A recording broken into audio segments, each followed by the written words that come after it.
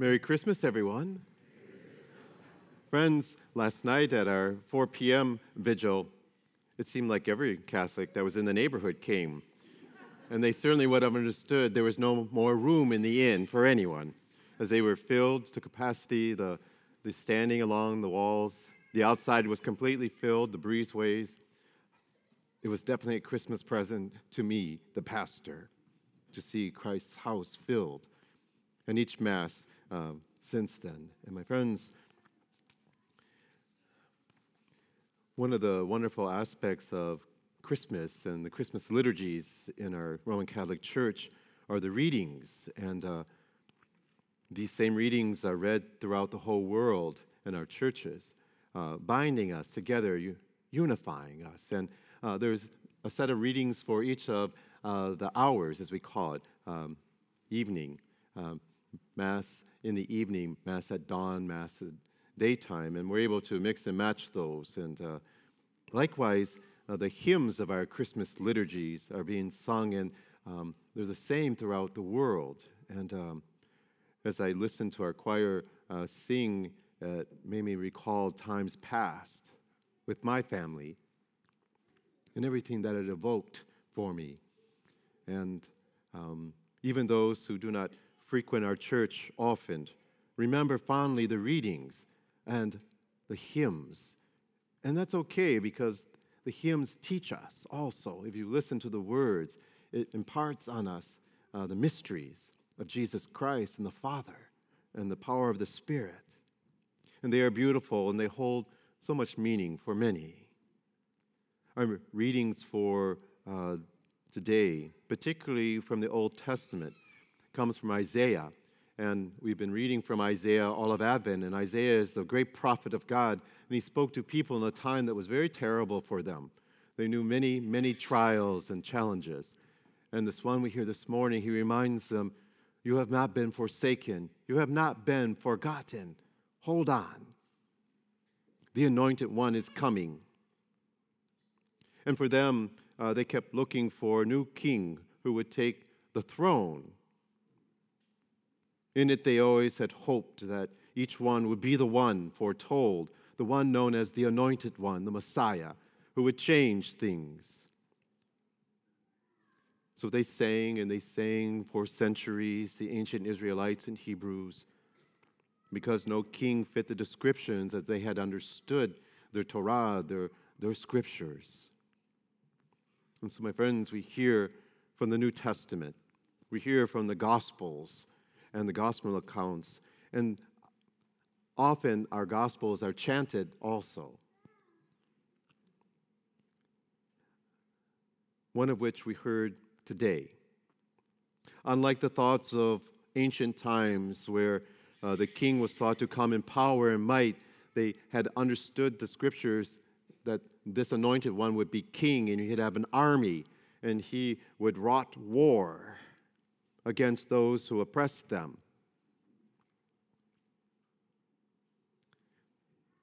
But the New Testament tells about one night, away far from any palaces and armies and temples, a child was born. And his mother had the child in a stable. And this mother, with great humility and humbleness, puts the child in a manger. We understand it as a feed box. That's what it is. Talk to farmers. That's what it really is. And this baby would be wiser than King Solomon of old. This baby would be more victorious than great King David of old. And this child would come and bring a peace that no one could ever offer, the peace that the world then and now longs for. Isaiah, the Old Testament prophet of God, his words and all the singing of his people throughout the ages came true in a manger a few miles away from Jerusalem in the city of Bethlehem. And today people can go and actually touch the spot where God was incarnate, where God becomes man, where the ancient prophecies of old came true. I know Deacon's been there. He's touched the very spot. Father hasn't been there yet, but maybe one day. So, my friends, we gather each year at Christmas and we sing the same hymns. And one of the attractions of Christmas is that most of the people, even if they haven't been in a while, they know the hymns by heart. And it evokes, I hope for them, memories of many Christmases past also. Especially a time when we were young, children. And God was very simple then for us when we were children. And God seemed so close always to us. As children, you simply tell them, and God did this and that. All right. What else did he do? But as adults, we're like, no, he can't do that. That's impossible. He's not here. You see what I mean? That those times when, as children, God just seems so much closer. And maybe most of us older ones, we feel we cannot go back to such a time because too much has happened since we have grown older. The power of Christmas, however, does not come from such sentimentalities and nostalgia. The Christmas meaning and message, it is filled with hope of things that can be different in our life because of the birth of this child and all that he would do and all that he would say. He came, you see, the people of old thought God was angry and disappointed with people. And he wasn't. He was simply heartbroken because of the way we treated each other, and in that way treating him. So he decides to do something. And what does a parent do? He sends his son, who is love. In this, God did not give the world perhaps what it deserved, but what it needed the most. Love. So, my friends, throughout the evening last night and today, I suspect there are people who are in our church right now for all sorts of reasons. Some are here every week, and they embrace all of the church's solemnities with great love and great hope. Others come occasionally. Some are here because they are doing so as a favor to a family or friend. In other words, they're being forced here, perhaps blackmailed, held hostage. Our gospel, the angel said, I bring good news for all people. So that means all of us.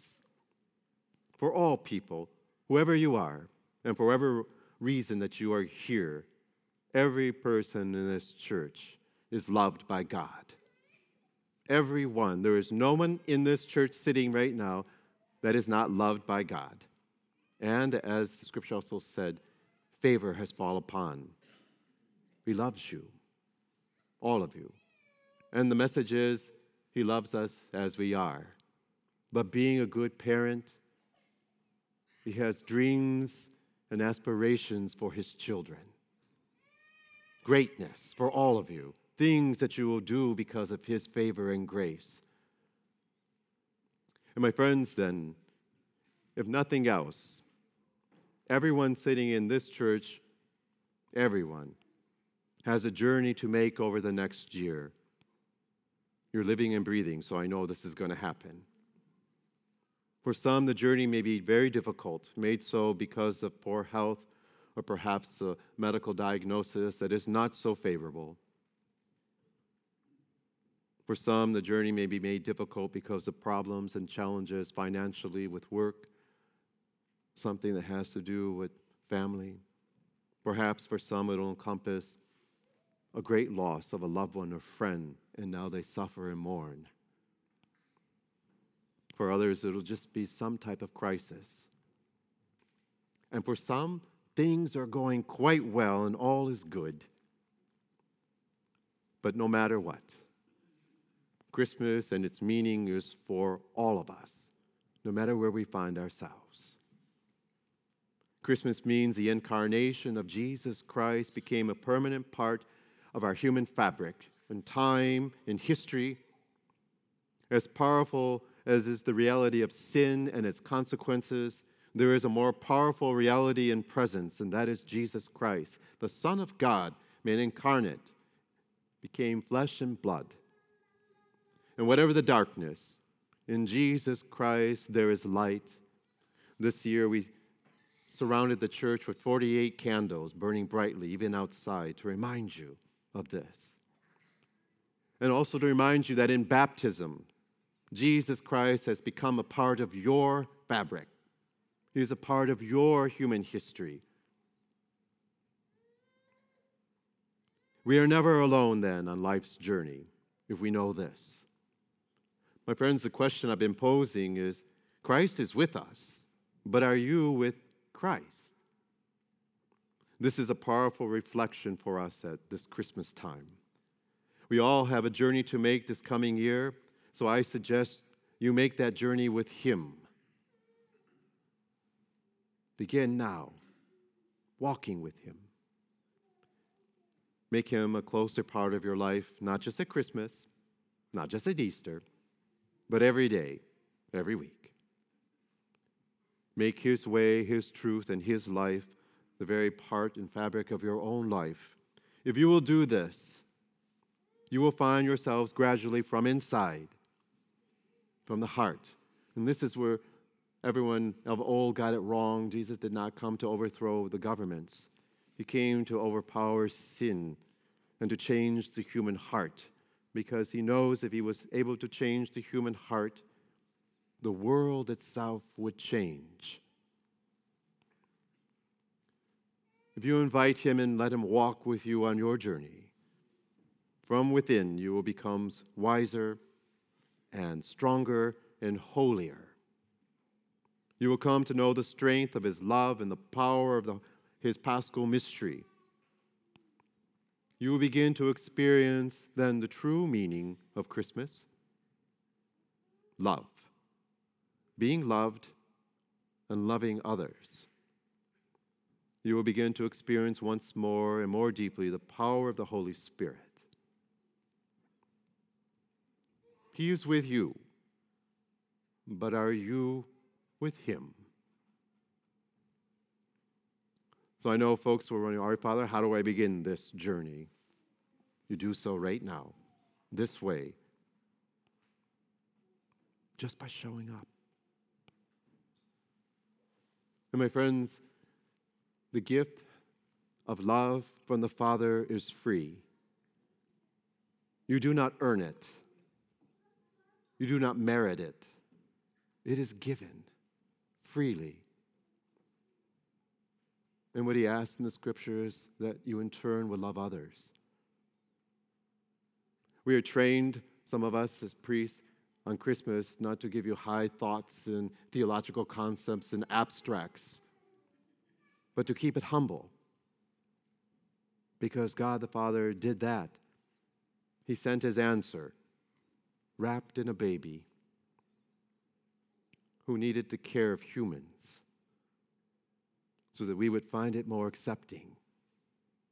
And He kept it pretty simple, although the idea of God becoming man is not so simple for us.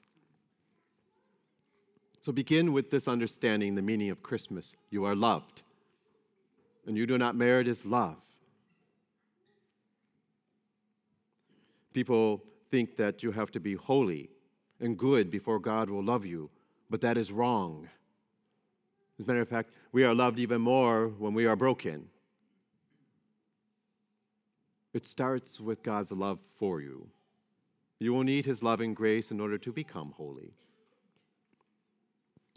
So understand this message of Christmas, for it captures with beauty and clarity and honesty and the depth of God's great love and embrace for you. God came down from heaven to raise you up and to restore the dignity that has belonged to you from the beginning as His children. And this is why it is important that we treat others with great respect and dignity, always.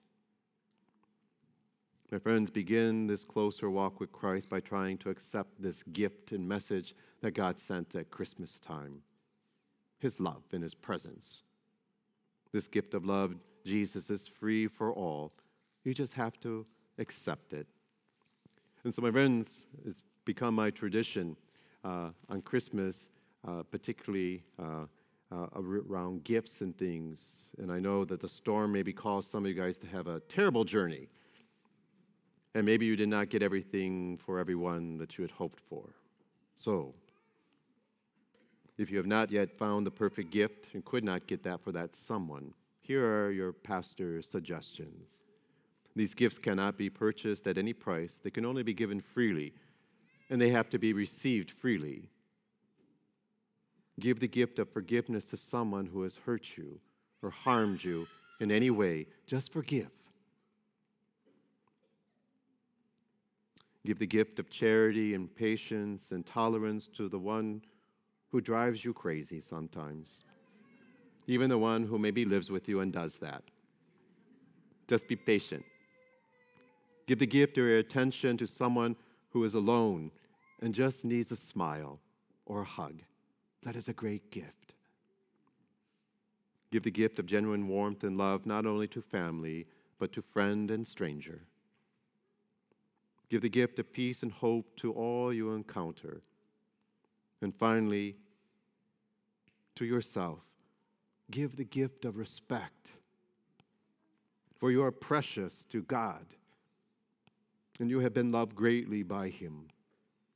So love others and share that gift with them. As our tradition, we have a book at Christmas and Easter. This is an incredible book written by Father John Riccardo. It's called Rescue, and it's for all Christians. And he takes us on a journey and helps us to understand the Scriptures, perhaps in a different way.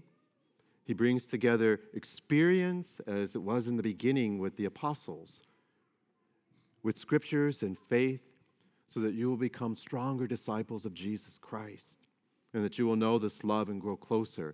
So this book is available for all of you. It's a gift from the parish. Take one for yourselves, for a neighbor. Maybe someone's on the fence about Christianity because they've heard God hates them. This book will help them to understand differently. And if you begin to read it and think, this is pretty good, then I have even more news. On January 5th, the Rescue Project will be here at our parish.